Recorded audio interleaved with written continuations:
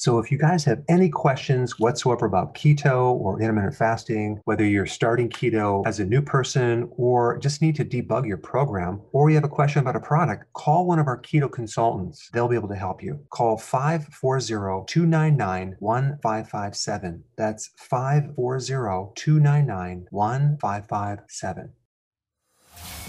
Welcome to the Dr. Berg Healthy Keto and Intermittent Fasting Podcast.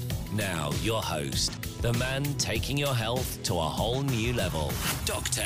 Eric Berg. Hey guys, today I'm going to talk about one of the dangers of having glucose in your urine.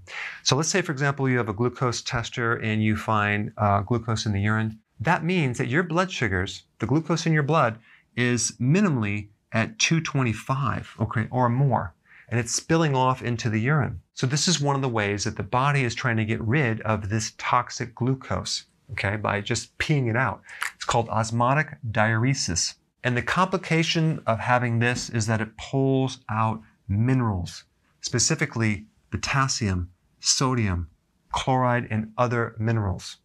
And it leaves you dehydrated, okay? That's what happens with a diabetic. And not having the correct mineral and fluid ratio gives you a headache. You can start having fatigue, confusion. Your nails become purple. That's one of the symptoms. And a lot of heart problems, arrhythmia problems, because you need these electrolytes to keep the heart in rhythm.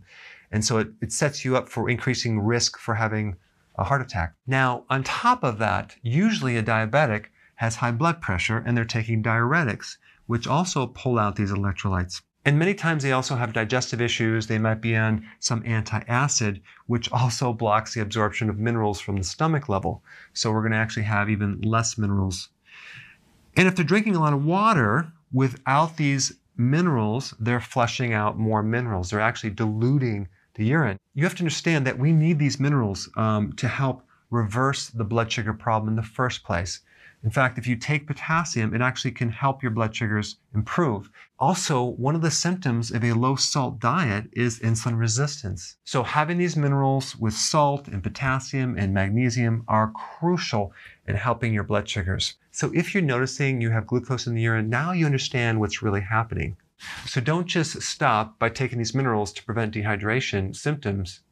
Actually fix the reason why it's occurring in the first place.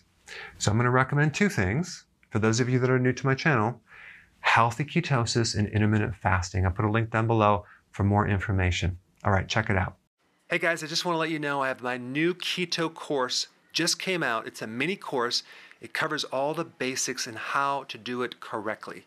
You can get through this in probably 20 minutes at the very most. So if you're interested, click the link below and get signed up now.